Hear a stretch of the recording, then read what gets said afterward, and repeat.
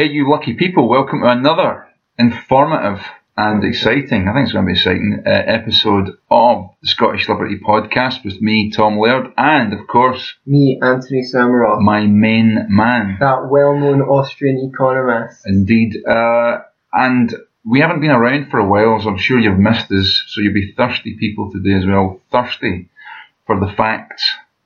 And we're going to give you the facts today. What we got for these lucky people today, Anthony? I want to talk about occupational licensing. There are over 800 occupations in the United States of America that require you a license to do it. Some states, including braiding hair. What else? Dog walker, librarian, locksmith, dry cleaner, manicurist, tour guide, auctioneer, fruit ripener, plumber, private investigator, Christmas tree vendor, florist, interior designer, funeral director, cab driver, shampoo specialist, glass installer, cat groomer, tree groomer, hunting guide, kickboxer, real estate agent, tattoo artist, nutritionist, acupuncturist, music therapist, yoga instructor, and mortician. And Morticia. Yeah. You can't even be a member of the Addams family without a license. So there you go. So, what do you have to say about that? It sounds like a crock of shit to me, to be honest with you. I thought we were going to have some disagreement today. Probably no, well, okay, right. I mean, that's fine, right? Okay. All these things, but surely, right? Okay, stop calling you Shirley. I mean, there has to be some things that you need a license for. What? Can I just grab a bag and a stethoscope and go about saying that I'm a doctor? Is that what you're advocating here, Anthony? Yes. No, of course, people are desperately worried that without occupational licensing, someone will do brain surgery or build a bridge without actually being qualified as an engineer. And I'm going to talk about the alternatives to occupational licensing ultimately. But before that, I want to talk about this idea of the government saying that you've got a right to do something that you should be allowed to do. And then saying, we're giving you the right. We're giving you the right to braid people's hair. We're giving you the right to earn a living. Oh, thank you so much. And how this affects the poor. Because basically, what you're saying is that, say, let's just take the beauty salon economic. Well, first of all, you say surely we need occupational licensing for being a doctor or for being an engineer. Well, I don't say that, but that's the kind of thing that people would say yeah. But why are those people not? Even if they go, yeah, you're right, the braiding hair stuff and all that, that's nonsense. Why aren't those people campaigning to get those kinds of licenses abolished? Because this is what it ultimately came down to in a debate that I had on Facebook, where it's like, they just focus on things like being a brain surgeon. It's like, well, if you agree that it's bad, if you agree that most of them are bad, why is it because you only like big government solutions to problems and any solution that doesn't involve... Well, let's look at something a little bit less serious, but something that certainly affects us here in the UK as well as America, and that would be like taxi licensing, right? As well as a license to actually drive the fucking vehicle itself. You need to be licensed to pick somebody up and take them down to the shops for money. You have to have a license to do that, because clearly if you don't have a license, you're going to just take that person, kidnap them, beat them up, rape them, take their money off them and dump them at the side of the road. That's really what you're going to do if you don't have a license from the government. Yeah, it's a shame that you're not allowed to have a firearm or something like that in case someone decides to... In case they decide to do that to you. Yeah, exactly. But it's worth mentioning that in the past, lots of things like that have been carried out, and they've been carried out by licensed taxi drivers.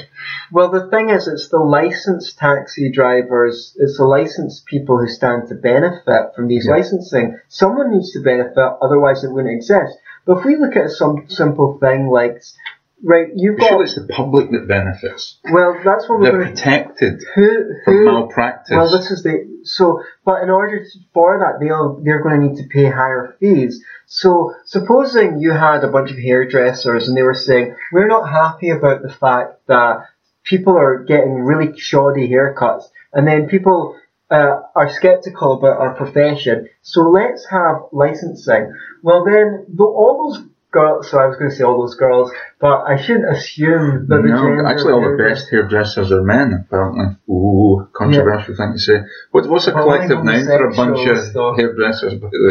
Is it a crimp of hairdressers? A crimp of hairdressers. The thing is, all of those hairdressers then need to go to college, they get into debt and so forth, so that when they do qualify, they're going to want paid more. So,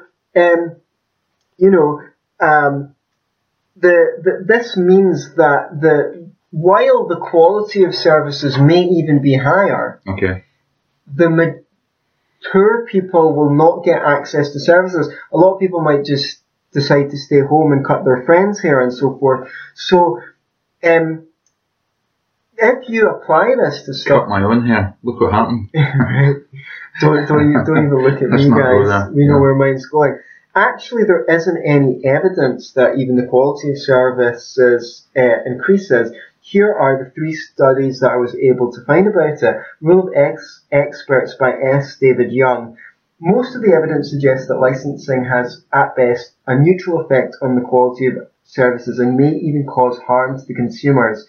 The higher entry standards opposed by licensing laws reduce the supply of professional services. The poor are net losers because the availability of low-cost services has been reduced. Stanley Gross of Indiana State University had to concur. Mainly the research refutes the claim that licensing protects the public.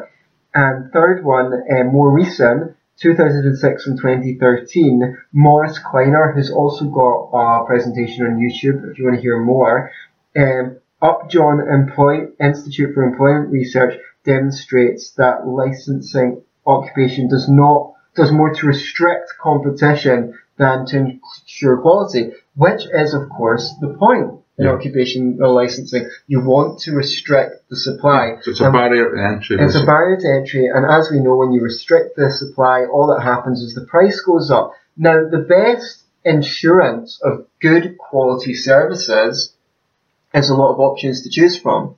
You know, we all know this, if you're forced to buy the whatever service that the government has chosen, then you're going to get less of a good service in general than if you have an option. And this isn't because of tooth and nail competition driving up the quality of services. It's because people don't tend to buy a bad product more than once or twice.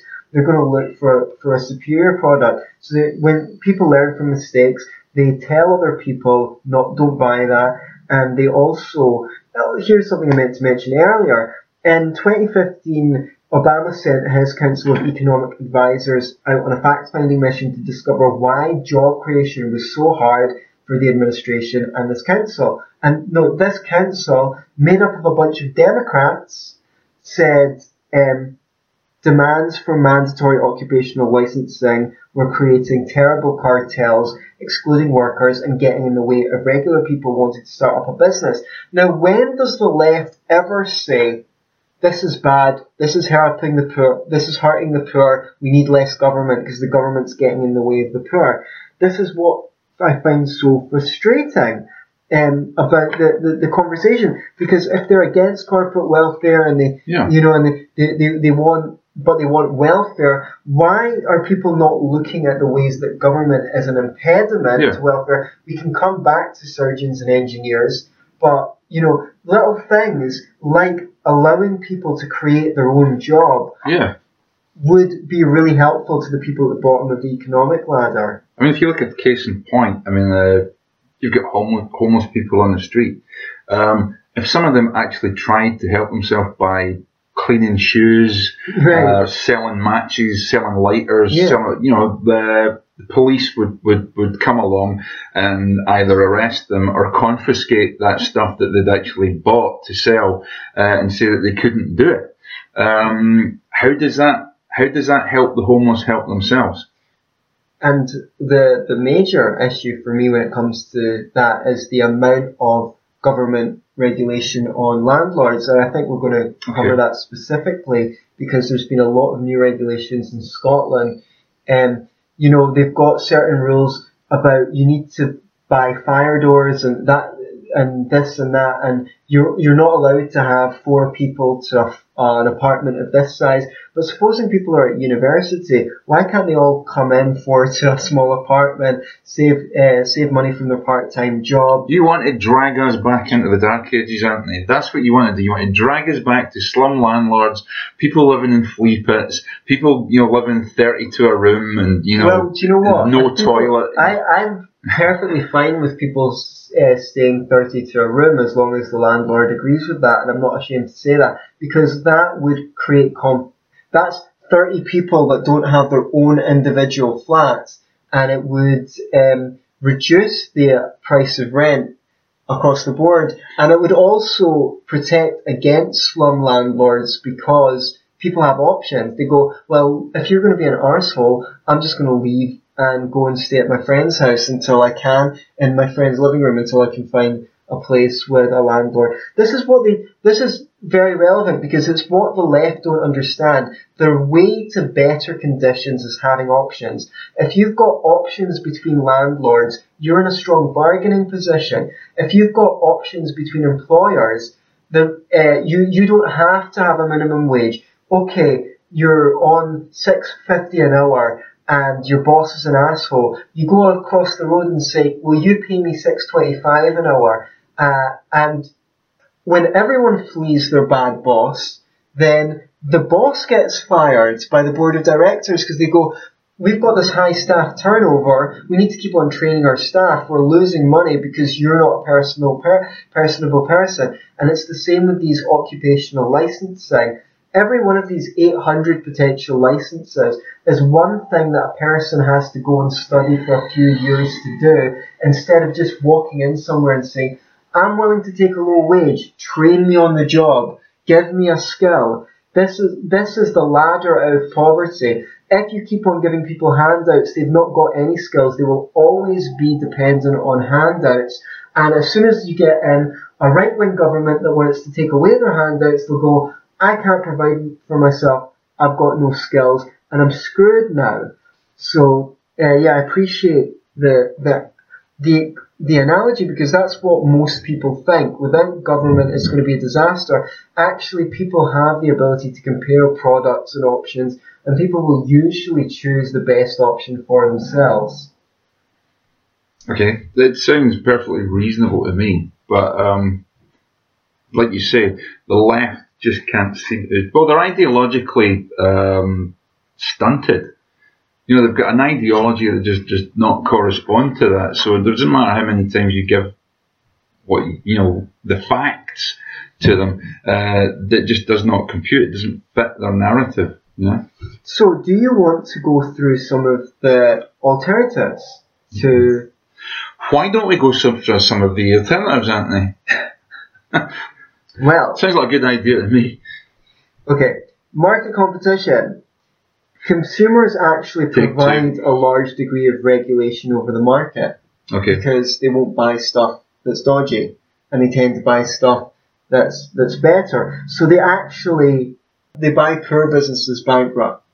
So that kind of works. Market competition works, but the counter argument that you're always going to get is, okay, look at medicine, for example. The amount of money that goes into research, the amount of money that goes into making your product, patents and all the rest of it. And I know we could get rid of patent laws, but then that doesn't protect the idea in the first place. So the originator loses money. But are you really prepared for a situation in which people out there may be selling dodgy medicine and dodgy penicillin? Now you can say, okay, how long would that go on for? Not long. If you're going to kill people or injure people or it's not going to last long, but in that initial stage, there are going to be casualties. Sure. So the alternative to that is to have private certification, and so that instead of mandatory government licensing, consumers will want assurances from credible sources that things like medicines have been properly tested. Now, the government, with the FDA being the only show in town, does not have similar incentives. First of all, the FDA will not be abolished if they get it wrong, because they're the only agency that does it.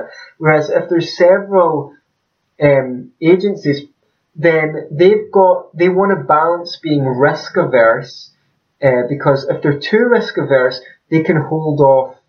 They push up the price of doing medicines so high that no one wants to deal with them. But if they're not risk averse enough, they go to the wall for putting certification on dangerous products. Plus, you can then sue that company for not advising you, for giving a rubber stamp to something that is not safe. Right? Whereas, can you sue the FDA if they appreciate? Because we've seen that the FDA has in fact kept drugs off the market because they've been overcautious, even when you could buy them in Europe. And perhaps they've failed to keep bad drugs off the market as well. Because there's nothing to compare. So you get 5, 6, any number of private certification companies, and they're all going to try and find the best ways the cheapest ways of certifying drugs. And then if you want to try a new experimental drug, you have to take your own chances with that, but at least you'll know how it's certified. So how does a private consumer, a private certification company, how do they make money? What do they make the profit on? They would probably be paid by the company themselves. So they say, you've got to run the tests, or you've got to or put the oversight over our tests. And then you have things like Which Magazine and what have you. It's a consumer watchdog. That will release articles about which certifications are good. Now you have the internet and what have you. So, and I guess if you're getting collusion between a pharmaceutical company and a certification company, then that's where the consumer watchdog comes in. Yes. And, if that's done in a fraudulent manner, if they're presenting it as something else, they may be liable for the fact that they've been fraudulent. They might be eligible for fines or even jail time. Because, I'm imagining it would be a hell of a lot easier to sue a private company than it is to sue the FDA or the NHS or one of these government organisations that can use your own taxpayers' money against you to tie you up in court. You're trying the state in its own courts, essentially. So that is another alternative to licensing, consumer watchdogs. We want to know what services offer the best value for money. One of the things that the left talk about and Greens talk about is planned obsolescence. My parents just bought a new washing machine, and before they did, my mum bought the Which magazine on washing machines, and she saw that some of the washing machines are very hard to repair. They don't last a long time because they want you to buy a new one. So she was able to pay a bit more money to get one that was going to last for a long time. And it didn't have the best performance in all areas, but in the ones that were important to her, it had the best ratings, and it was longevity. That is a defence against planned obsolescence. So is getting rid of patent laws, for example, because if you're the only company that's allowed to produce this kind of washing machine device, then you've got an incentive to make it break. But if lots of people are allowed to do it, then that's going to reduce that. Another one is important because we've talked about consumers, market competition, serving a sort of regulatory function, but there's also employer discretion. In other words, employers don't want to take on an unqualified hairdresser and just unless they're training them. A hospital does not want to take on an underqualified surgeon, or an engineering company does not want a crap engineer, an unqualified engineer, to build a bridge. So employers also provide a form of regulation. And another thing that you can do is just basically have registration. We have something similar to that in Scotland here. There's a body called COSCA for counsellors. Now, you're not obliged under the law to be certified with COSCA to practice, but they do offer certification and they offer registration. And then people can go and check if you're certified with them or not. Yeah. And if someone does not adhere to their authorities, their diktats, for example, I think you're meant to have, say, 1 hour of supervision for every X hours of clients you see. You're meant to have X hours of supervision.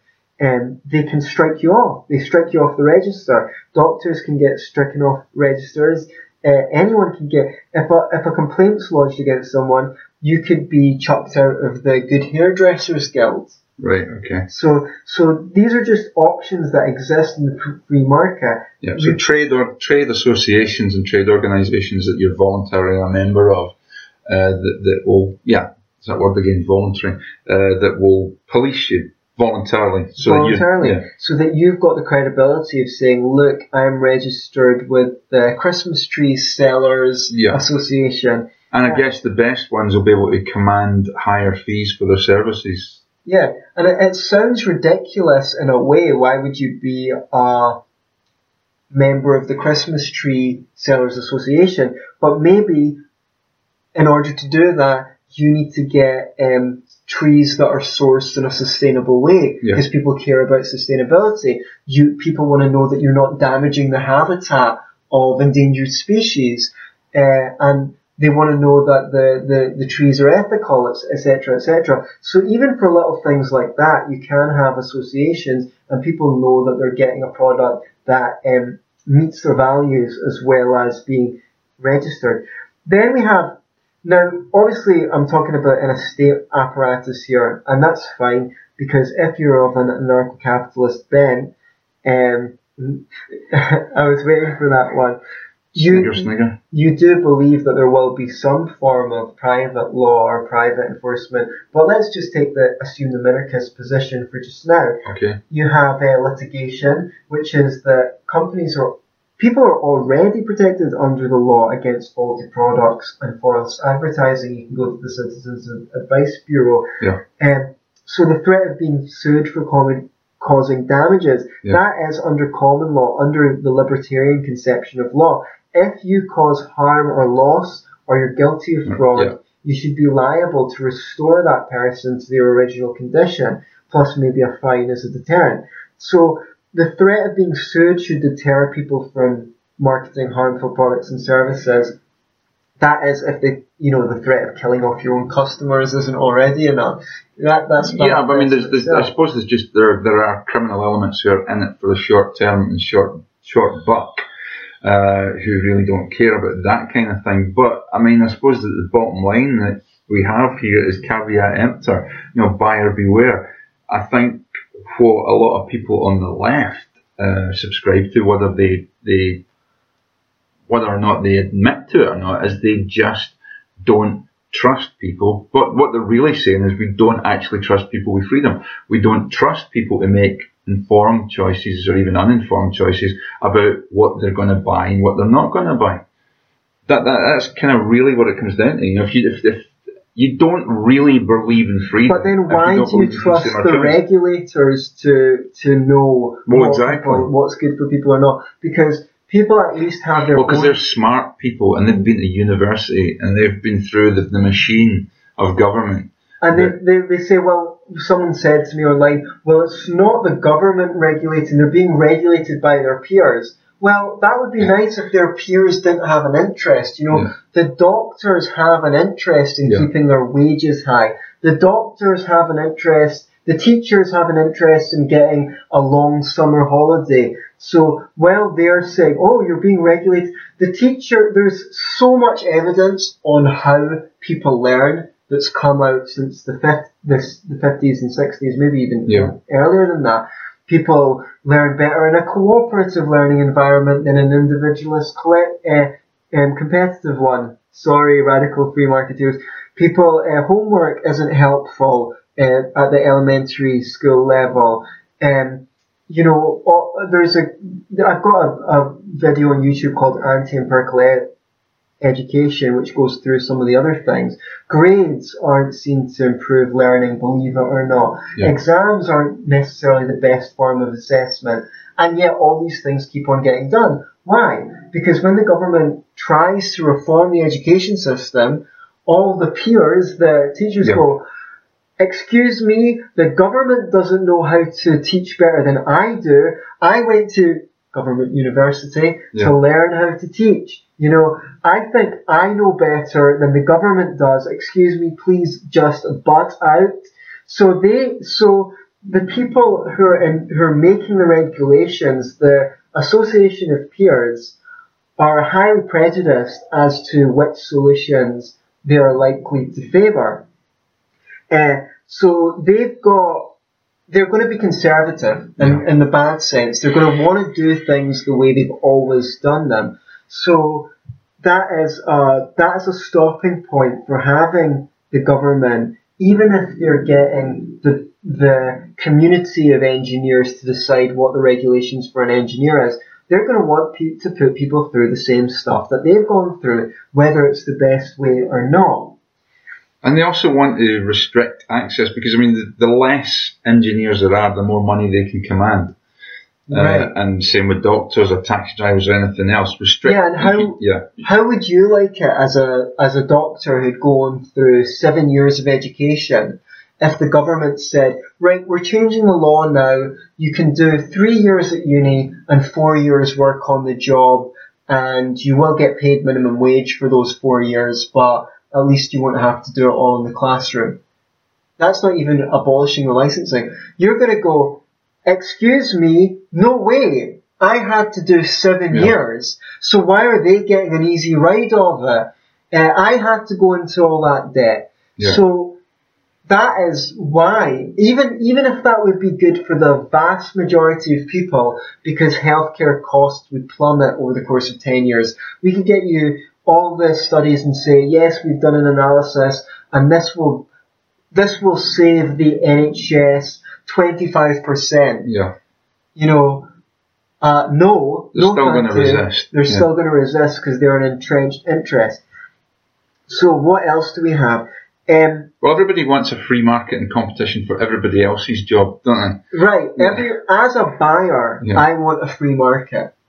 Well, no, I want my people to be occupational licensing. But fundamentally, when I'm the buyer, I want as much competition as possible so I can choose the best deal for me. But as a seller, I do not like free markets. And that's why all these businesses are not going to the government lobbying for free markets. Yeah. They want special treatment. Why? Because they're sellers. Yeah. They do not benefit from market competition. So private certification, have we already said that? Yeah. Yeah. Litigation, you can get sued. Contracts, here's another thing you can do. You can go to make an explicit contract saying, I am getting this for this with your service provider, whether they have a license or not. And if the company is dishonest, then they're liable. Even in an anarcho-capitalist society, you could do this. You could have this contractor service, they actually have access to $10 million of our funds, and they will withhold those for payouts for anyone who we breach a contract with. And the longer the company honours their contracts, the less and less that contract company will charge them for brokering their contract because they've got a good track record. And the same for the buyer. Oh, he always honours his contracts. He always pays on time. So we'll reduce his cost of service. Oh, he sometimes pays late, but he's generally reliable. So we'll just charge him a 3% surcharge on his next dealings to encourage him to pay on time. Mm-hmm. You know, so the market is good at finding different ways of doing these things. And then there's bonding, which is not that far away, which is basically getting, it's a variation on the same thing, getting a third party in to ensure that people that payment is transferred when it's meant to be. Insurance, that's one I wouldn't have remembered if I didn't have my notes, which is you just get insurance against buying a dodgy product. Or say when you go and buy a computer, they ask you if you want you've got a warranty for a year. They'll ask you, do you want to buy insurance for 3 to 5 or 5 years, so that if it stops functioning, that's basically an extension on your warranty. People do it already, and fundamentally jail. Yeah. You can chuck people's asses in jail as a last backstop if none of these things work. And I just mean to say, there's things like eBay has a built-in reputation system that works very well. Hardly any people get conned on eBay. And if they do, eBay puts their hand in their own pocket and reimburses them for it because they want to keep their customers. Yeah. The reputation system works very well. So I think it comes back to what you said. It is faith in people. I wonder if it's that the left don't have faith in people, or they don't have faith in corporations, or simply, everyone's risk averse. I'm risk averse, but I think the risk of having the government responsible, I'm looking at all the unseen costs of occupational licensing. Maybe without these occupational licenses, everything would be so much cheaper that, we'd have less poor people, we'd have less people on welfare, or even for the people who are on welfare, you'd need to give them less money. It would be cheaper to look after them because the cost of living was lower. So these are real costs, but the left and people who are for these occupational licensing centrists, or even people on the right who are cautious, they're only looking at the scene. Oh, we'll all be safer, if even that. But they're not thinking every day, everyone in this country is suffering from higher prices because of occupational licenses. Amen, brother. Have you got anything more to add to that? No, I think that's very comprehensive. Yeah, it was comprehensive. It was comprehensive and offensive at certain points. If you're a leftist, you probably find it offensive. No, carry on. If you think that this show is useful, please share it, subscribe on YouTube, and we'll see you another time. Till then, be libertarians. Don't be a righty. Or a lefty.